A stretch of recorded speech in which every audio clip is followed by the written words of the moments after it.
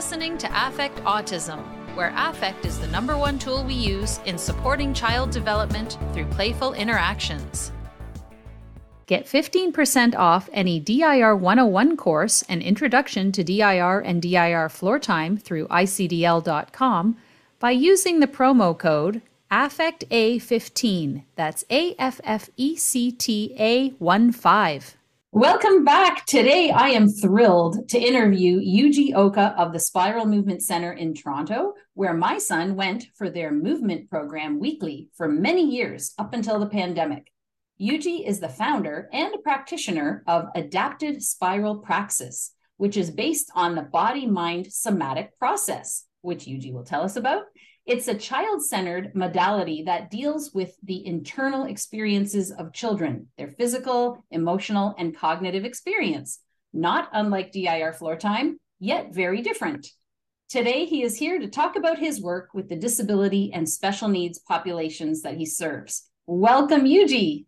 Hey, welcome, Daria. I'm so happy and honored that you asked me on this podcast.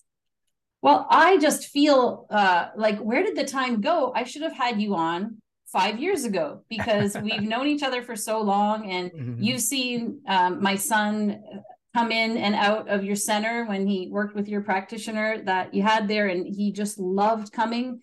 And let's get into what you do, because people are wondering now, what did her son do there? Yes. The background of what I do, I work in a field called somatics, and somatics is basically concerned with working with through the body as a vessel for pretty much all the experiences of life. If you think about the sensory motor stage in, the first 6 months of life, somatics is sort of saying, hey, that world exists through your whole lifetime. And particularly with the kids that we work with, special needs and disability, it's actually still often the primary means in which a child really feels the most themselves, most grounded in themselves. So I started out in this field working through dance. I have a background in physics and dance. And the dancing in particular was very, very instrumental to introduce me to this sort of philosophy of working through the body and making use of the body in a greater context than in the theater or, as an artist.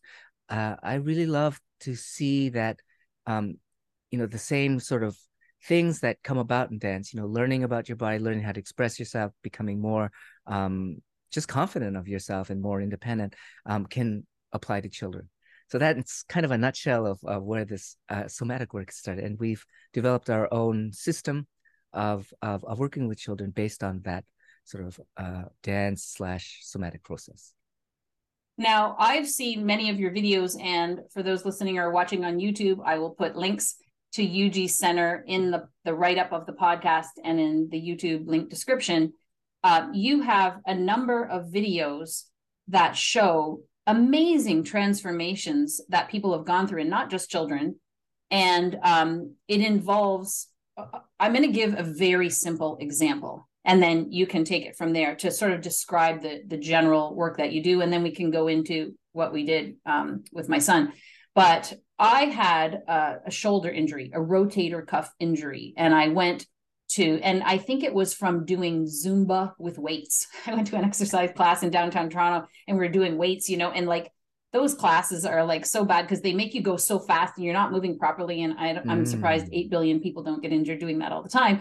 But I'm a person who's always been active and athletic and done weights. And yet, whatever happened to my shoulder, I went to numerous sports clinics, did physiotherapy and everything. And just, I go to Yuji. You sat me down. And I will give an example of what you told me to do. You said, put your arm straight out, and with your finger, pretend you're drawing a circle, but picture it coming from your shoulder blade, like a big, long pencil that you're controlling from the shoulder blade. So you feel it through the whole shoulder. Now, even that alone was so different than anything I'd experienced, because usually if you're thinking of drawing a circle, you're picturing your finger, but going and moving the whole muscle. And then I forget, there was a couple other things you told me to do, but that's the thing that stuck with me the most, is just the way you move where you picture in your head where that emotion is coming from makes a huge difference, if not the entire difference. So do you want to talk Yes. about why that is? Yeah. You know, you're hitting the nail right on the head. It's, you know, a lot of times what happens is when we do a therapy, or when we think about a child's problems, we think in terms of the function, you know, like let's say, you know, I want them to lift a cup, or I want them to brush their teeth. And so our focus is on the toothbrush and holding the toothbrush and stuff. But the, you know, the actual thing is that when you actually learn about your body, you have to learn about your body first before you can actually do the activity. And in somatics and in body mind activities in general, the focus is really on how you actually do the thing rather than the activity itself. So the activity is very important. Of course, we're all looking for those functional milestones for our children. But when you understand that children, when they're learning about those movements, they're not necessarily interested in the activity. They want it to feel good inside themselves. They want it to feel like it makes sense inside their own bodies. And it's a really subtle process, very beautiful. It's an art form. It's really related to, as I said, my dance experience. I started dancing late. And when you see these beautiful dancers and you see how they move, and you know, that first you just want to copy them, but that's not how it really works. You have to start to really look inside yourself and say, hey, you know, this looks really light and thing, but you have to be engaged so much. There's certain muscles that you've never used before. And you start to understand that the process of learning is actually contained within the body and not in the forms that everyone sees. And so whether it's like walking or crawling or doing rolling, what I always find with kids is that sometimes they just don't know what to do. They don't know, they see you doing it, and so they know that there's a skill to be made, but they get frustrated because they're like, my body doesn't seem to move like that. Why isn't it moving that way? And the whole process is to guide that process, to let them know, hey, you know what, there's just certain things you have to know. We call it a flow learning. So basically it has to hook into their understanding of their own body. And so that's going to be different for every child. And every child is going to find a different way that they might find their door to rolling or crawling or walking. So yes, this is the thing. It's an internal thing rather than an external thing. I've seen a lot of videos that you work with children who have complex disabilities. So severe cerebral palsy or other injuries that maybe have happened later in older people. Like I saw the video of an older man who had back surgery and a million different things on his back. And you showed the video of him walking all hunched. And all of a sudden you worked with him for a few weeks. And then all of a sudden his posture is totally perfect and he's walking without pain. And after years of nobody being able to help him. And another video of the young, I think he was a teen, but he might've been early 20s guy from, was it Scotland? Oh, the yes. Recent video, Dylan. I think Dylan's story. And he had been hit by a car when he was 9 and started having so many tremors that he couldn't control himself. And he came with his family and you spent a week or two, or I can't remember how long, with him and did all these different movements. And you showed all the positioning of his body, like he was sort of hunched. And then eventually at the end, he was more straight and he felt more powerful and he was able to move with more control. His foot was cramped and then it was more uncramped. And all of these techniques that you do through movement to help him feel his body and have that control is absolutely incredible. So that was the first thing I wanted to say. And then what was the other thing I was going to say? Now I forget. So let's just go with that.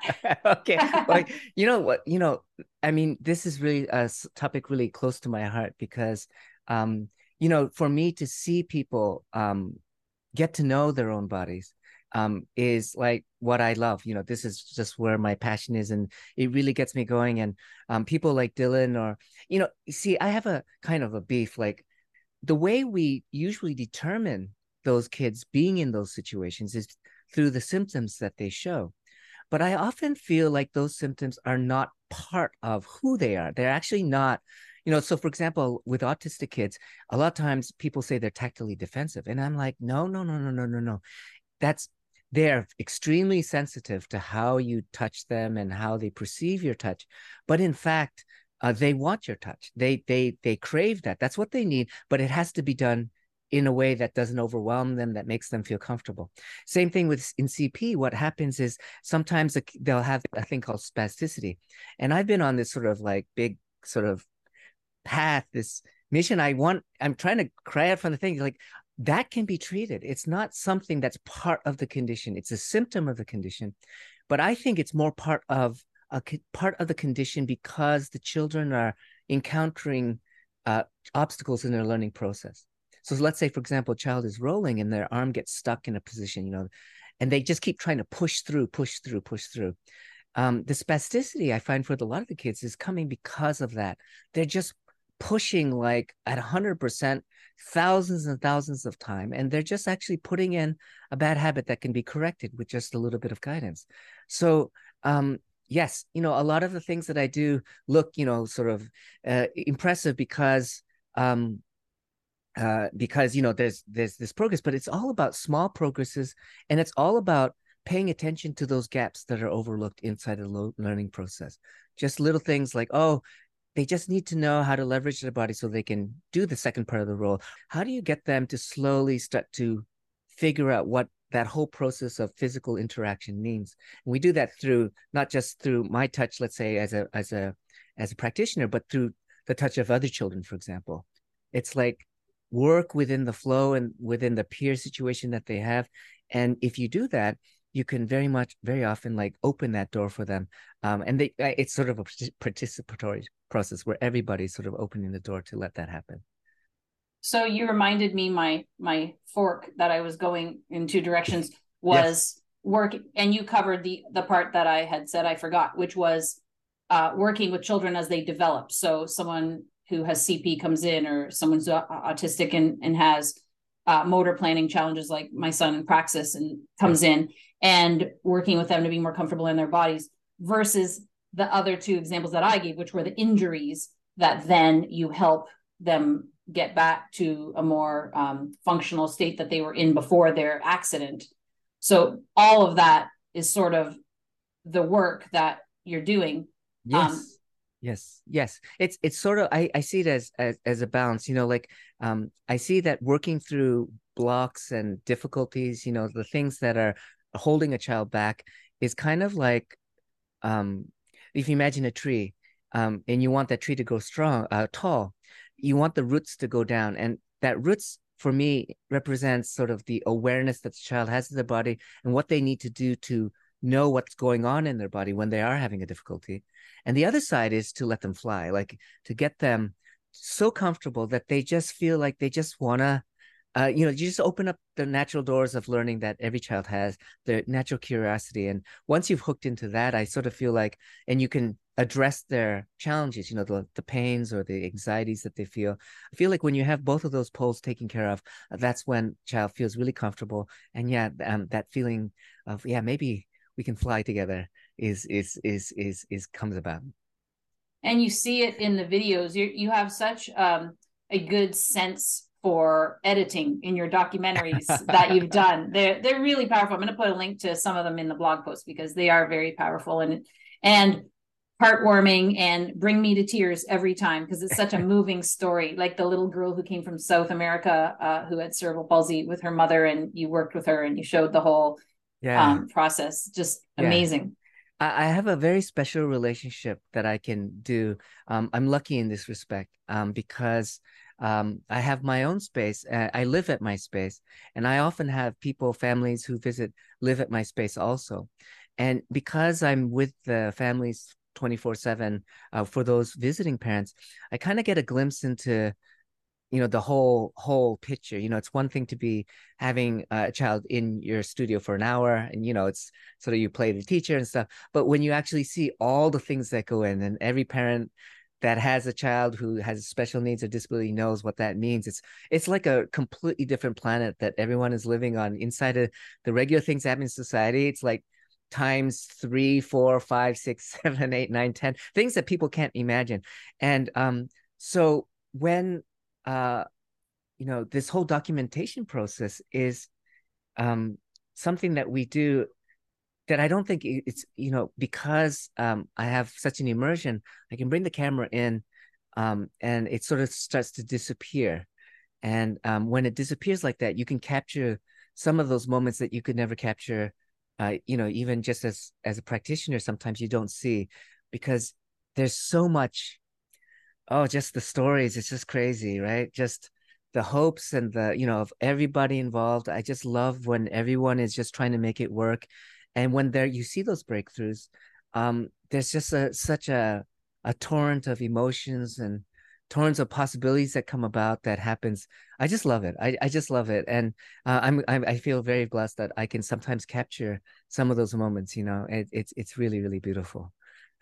It is incredible. And just to give a little bit elaboration on what Yuji just said. So his center in Toronto, you've moved from the center that I used to visit with my son. You now have a bigger place where, like you said, you live and work, and then you have extra space for people that maybe, like, the one family came from Brazil, the other family came from Scotland, and they'll live in your spare room or area or whatever. And you're there 24/7, you have meals together, you're working with them every day. So you really get to see those family dynamics, which is amazing. Yes. And I'm sure people listening might want to sign up. So you're probably booked solid as it is, but I'll put the information out there for people that are interested. I remember now how I heard about you guys.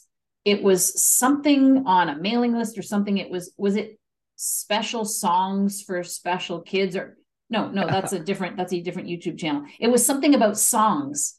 Body songs and stories. Yeah. Body songs and stories. Yes. Yes. So one of your colleagues was there presenting it, and it was through songs or something. And through that, we heard about you. And then my son started coming to, I know you do adapted yoga with groups of kids. Yes. My son didn't do that. He was quite young. He was, I think, 3 or 4 when he started. Yes. And he's now 14. I can't believe it. So yeah, it was like 10 years ago. So he came, and you had a big studio. I'm just describing for the listeners, a gym floor in a loft, big, huge space. And you had floor mats, and you had those like gymnastics style pillows and blocks. And she would set up this little like obstacle course style for my son, and she would say, okay, roll. And so he would do rolls, and you'd see like he sort of would struggle and he'd roll crooked or whatever. And then I remember specifically when she set up the wooden blocks so often, and she would hold his hand and she'd be like, step, jump, jump, step, jump, jump. And they're going up and down, and just all of these different sequences of different types of movements, and doing somersaults. And then at the end of each little thing, like he'd do jump, step, or whatever, at the end, she had bean bags, and she'd say, here you go. And he would like whip it so high. Like my son was such a thrower. The scouts were probably watching him like, this kid's going to be a pitcher or a quarterback or whatever. He's like whipping them up. And I remember your living space was up in the loft. So sometimes you would be up there, maybe sleeping or working or whatever, because it was sometimes early in the morning, and he'd be whipping bean bags, and we'd be like, oh, did he hit Yuji? And my son would burst into laughter, and it was so much fun for him. He loved it. Yeah, and it made him more motivated to then do the movements with her. And I remember her having the bench, and then a big thing on the bench, and him standing up so high, and I'd be like having a heart attack. Is he going to fall off? And she'd have him jump onto the big mat and get him more confident in jumping, and just all of these different movements. So that program is all caps movement ! What is the like principle behind, or the principles behind that program? Well, on a certain level, definitely, we're like, for example, we're working on the same thing, right? The whole play process is a huge part of the whole situation.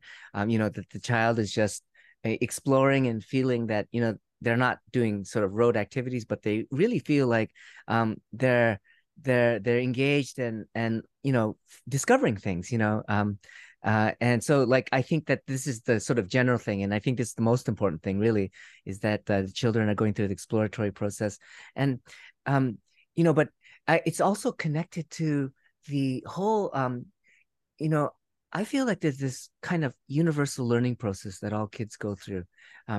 We represent it through the the postures, the equilibrium positions that a kid goes through. So, they all start out lying down, they all go to a sitting position, they all go down from that propping position to crawling, and then they start to make their first attempts to stand on both feet.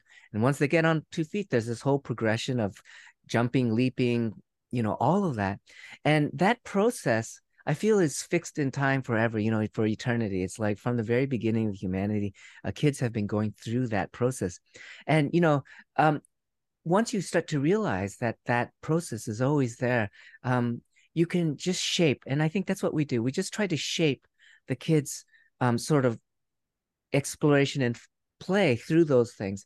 And what all the things that you're talking about, like the movements and stuff, like we want them to fly, like all these movements, each one of those movements is a point of like aha, like a insight into the whole situation. So part of it is to get them to fly about it and to feel, and also part of it is to maintain a a constant sense of learning about those things. So it's not just when you walk, for example, when a kid walks for the first time in the first year of life, they fall, they walk, they hold on to things, they fall again, they try something else, they hold on to something. They do so many different things. There's so much variation. And it's sort of, if you could sort of see their movements through time, it would be like a big cloud of movements. They would just be going like this all over the place.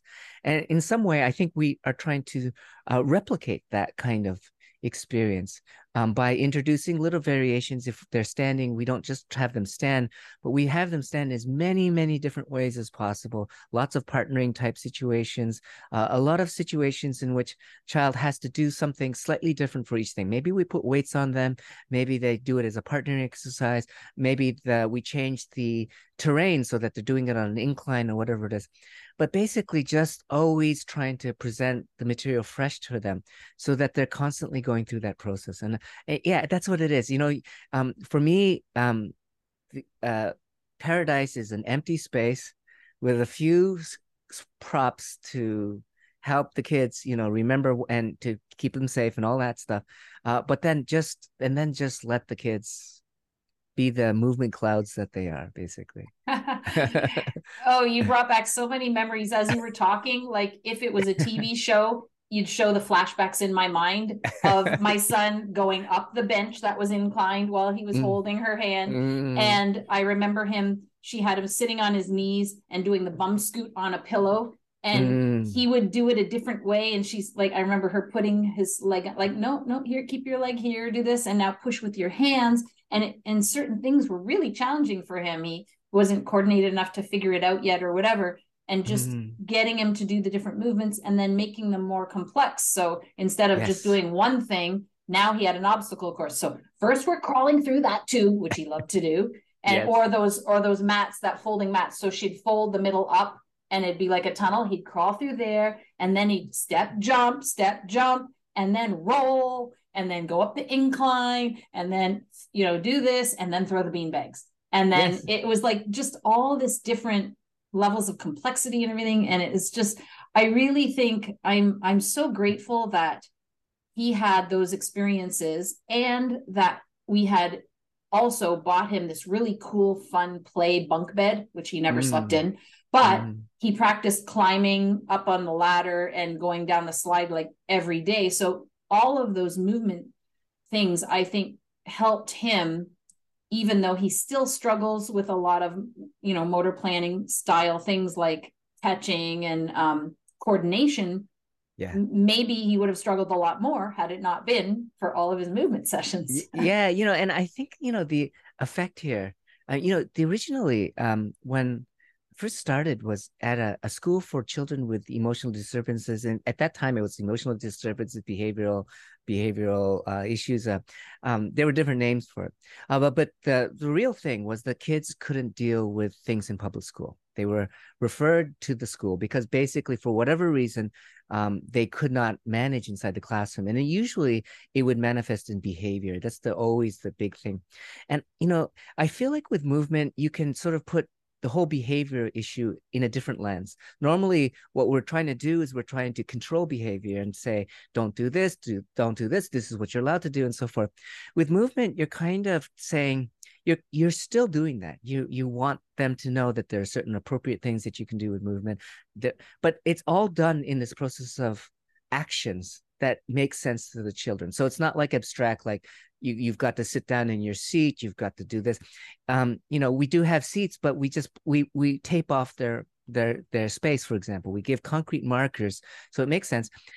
We also give this idea through physicality, like for example, when we're doing, let's say, a loop where we're doing a movement, and then he throws a beanbag, then he goes back into the seat. There's a kind of loop that we create here, a literal loop, spatial loop, and within that loop there is a skill that needs to be done, and with a clear beginning and end. And there is a sort of the throwing the beanbag, something that motivates the child, makes them feel like, wow, this is so it's fun to do. And then also coming back to see, we're instilling the idea of behavior, but in a more flexible way. And I feel like this is something that I really feel, again, strongly about, is that sometimes I feel in order, particularly with autism, to sort of feel like we have to control or guide the behaviors, we tend to make those structures more rigid. Like, let's say, we have activities in a very set order and so forth. And we have a situation where, and we have certain rituals that we do to ground the children. All these are really important.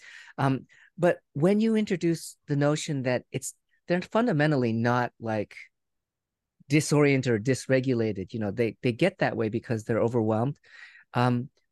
When you start to say, hey, you know what, you're capable of doing lots of flexible behaviors, choosing to go from here to here, choosing what type of movement you want to do.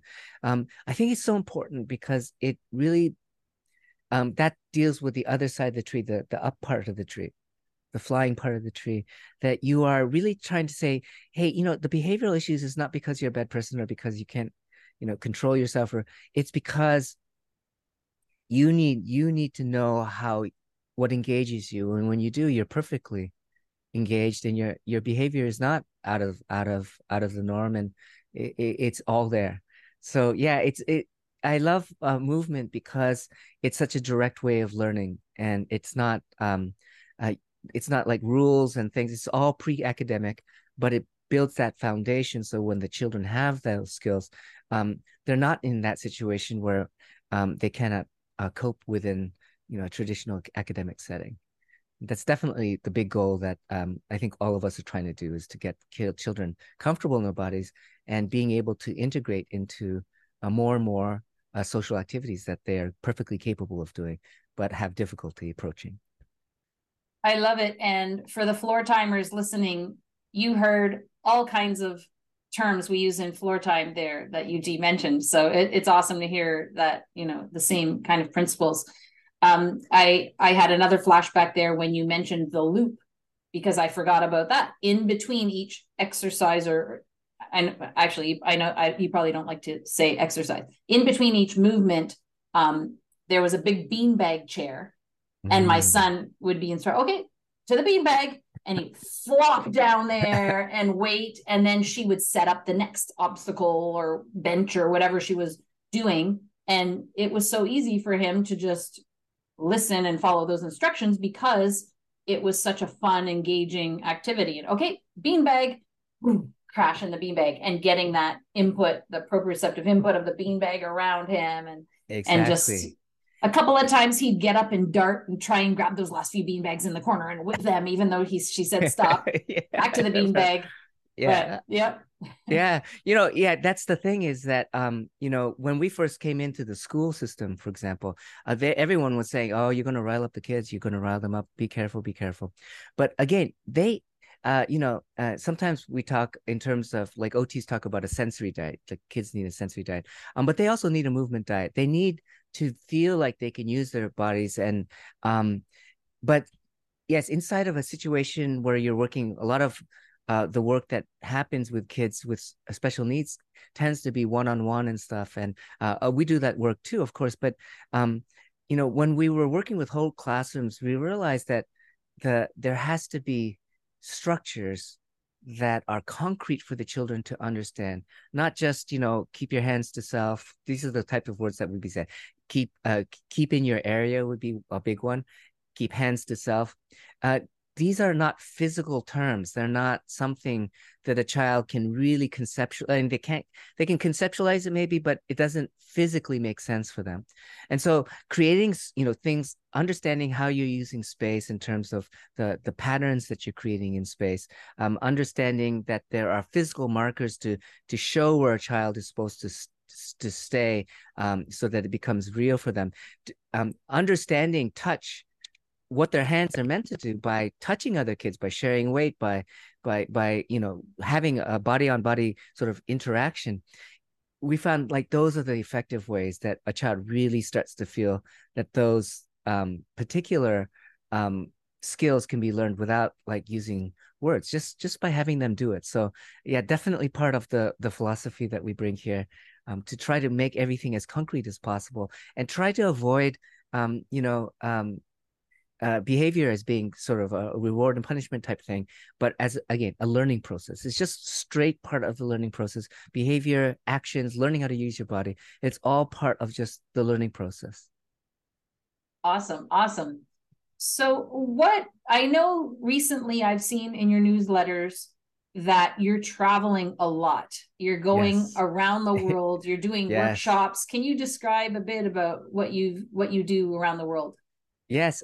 Yeah, I have this, I think because of the videos that we're putting out, it resonates with a lot of families because, and we're finding this more and more that, therapy around the world differs depending on the country, different emphasis and stuff.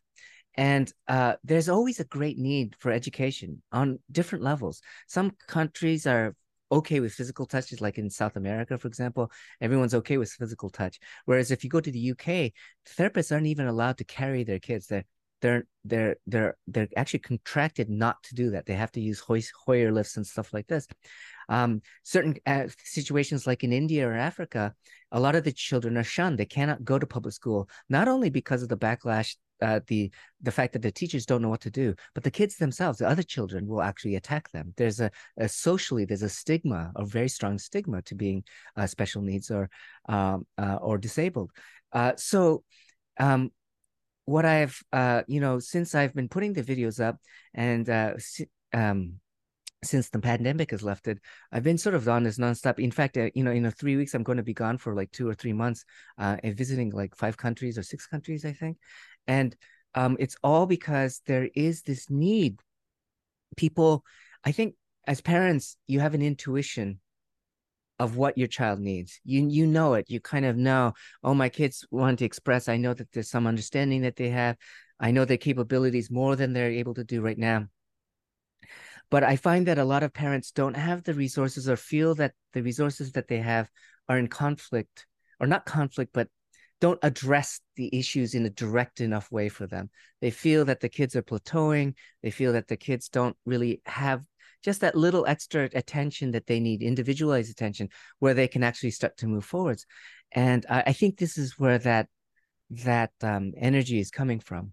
But it's out there, and I think programs like Floor Time and my program, and I think we're all addressing this need, that people are realizing that there needs to be ways in which parents feel comfortable working with their kids, and also that the kids themselves have an alternative to something that's not so clinical. There's definitely many wonderful things that are being done in the clinical setting for children, but sometimes the human one-to-one connection is not there for the kids. And I actually see cases of almost trauma where the kids are like young and they're crying. Their sessions are not reaching them. And for me, that's absolutely not necessary. So this is what these trips are about. I think after the pandemic and during the pandemic, I had so many people who were watching and say, "Hey, can you come down?" And now I'm able to start doing that, since we're all able to travel, and it's been so rewarding to see the children, to offer help to families. Often I can do like group, like free sessions where parents come in and they just bring the children, and just as an information, just to let them know there are things out there you can find, and they don't necessarily belong inside of the the prescribed things. You find a teacher, a gym teacher who's really, maybe that's your dorm, a yoga teacher who's willing to help.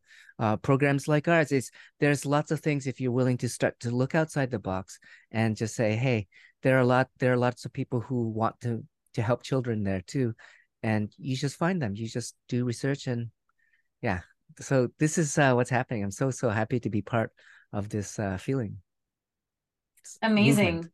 Yeah. And I know also that you train practitioners. So you've done more and more of that over the last 5 years or so, where people want to do what you're doing as a practitioner. For people listening that are thinking, oh, I want to get into this and I want to help kids in the way that Yuji is, what is the training process that you offer? Well, we have my travels have inspired me to try to create a portal. The portal's on spiralmovement.org. It's not quite filled out. We're just starting to get sort of a parent volunteer base. But that one is based on just trying to provide parents with general knowledge about disability and special needs type things. I've been, again, I was just in Boston last weekend working with a group of parents. And again, I think that in general, there needs to be a lot of just general education about everything, just regular issues like how parents relax, for even, it doesn't have to be true with the kids. There's lots of different things so that is part of the thing. And that's something that we're developing.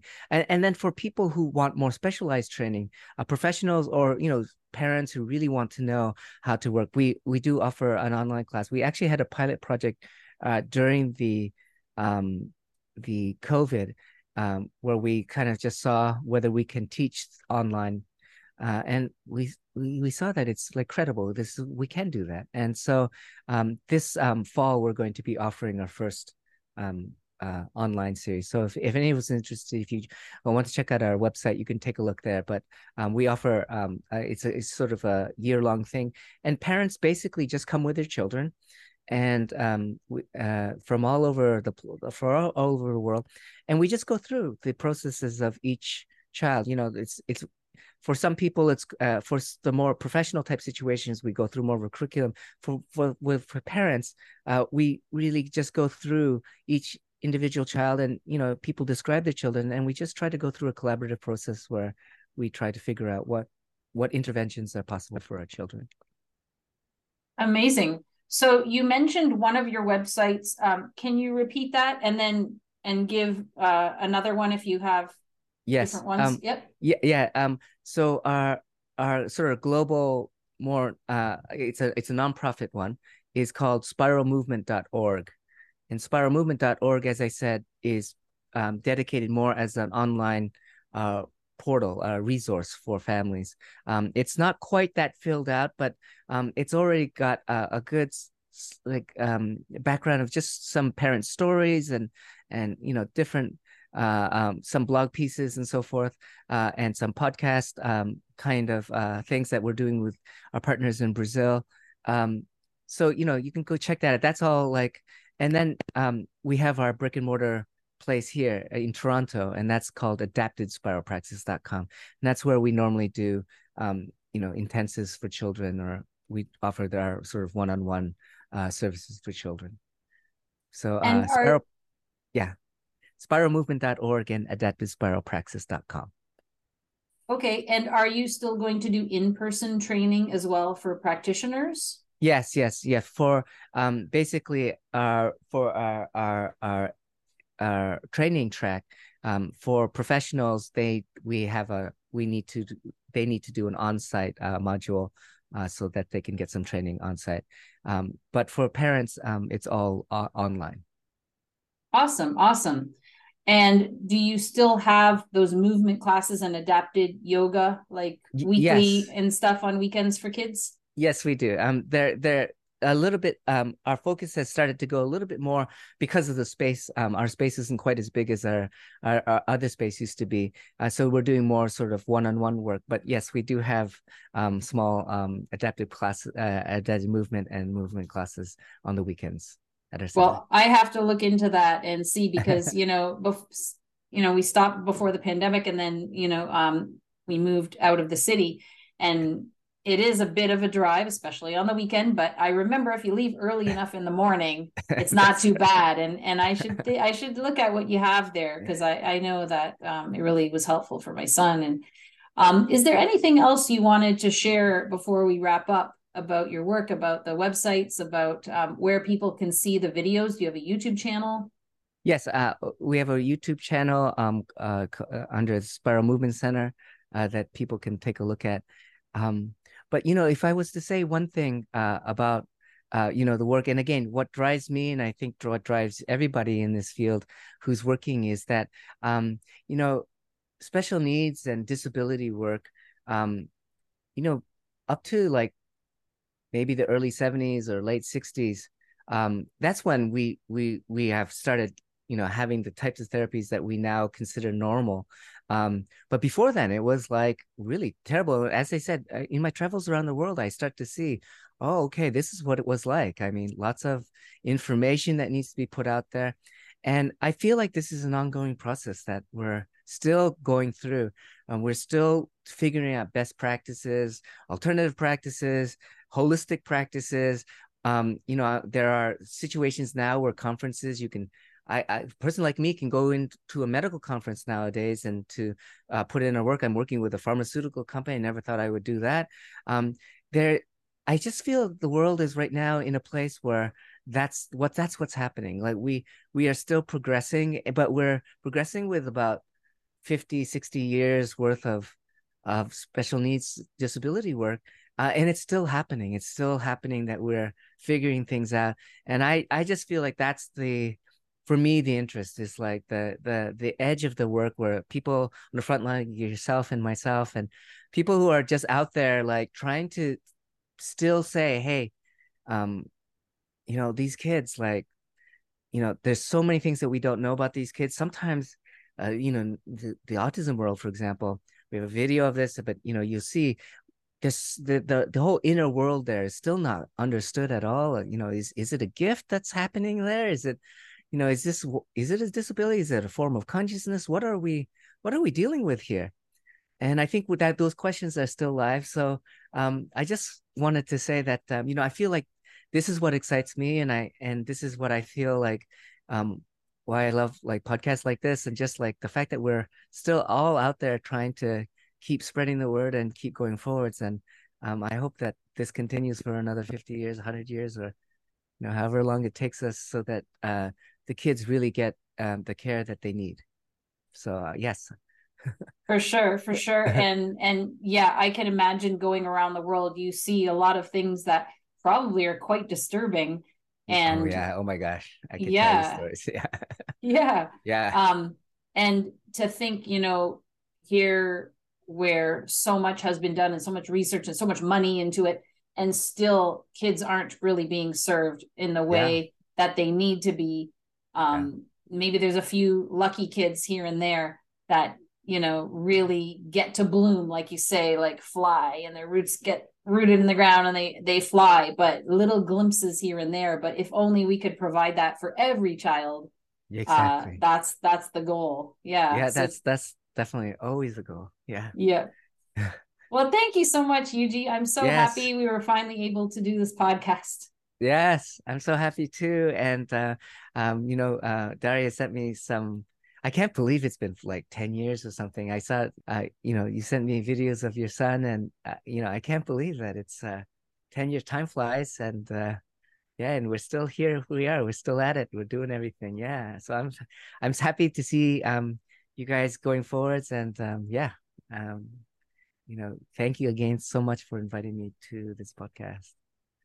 Well, thank you. And listeners, look at the podcast at affectautism.com under Spiral Movement. I'm not sure exactly what the title is going to be, but you can search Yuji, Uyuji, and it'll come up, and you'll see the links to everything we talked about today. Thank you so much, and good luck on your travels. I know you're going away in a few weeks to a bunch of different countries, so safe travels, and hopefully everybody will enjoy everything that you bring to them. Thank you so much.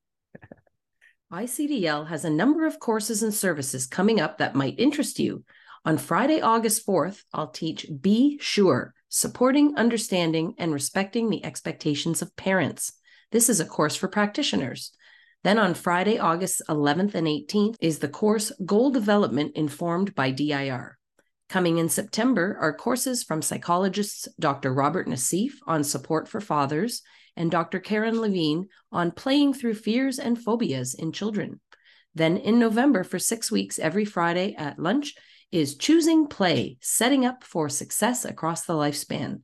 You can find out more information about all of these courses and ICDL's DIR Floor Time Certificate courses at icdl.com/courses. Also, check out the upcoming afternoon and evening dates for parent support meetings that I facilitate at the Events tab at affectautism.com, including the first week of the month where we have an expert guest to answer parent questions. Until next time, here's to choosing play and experiencing joy every day.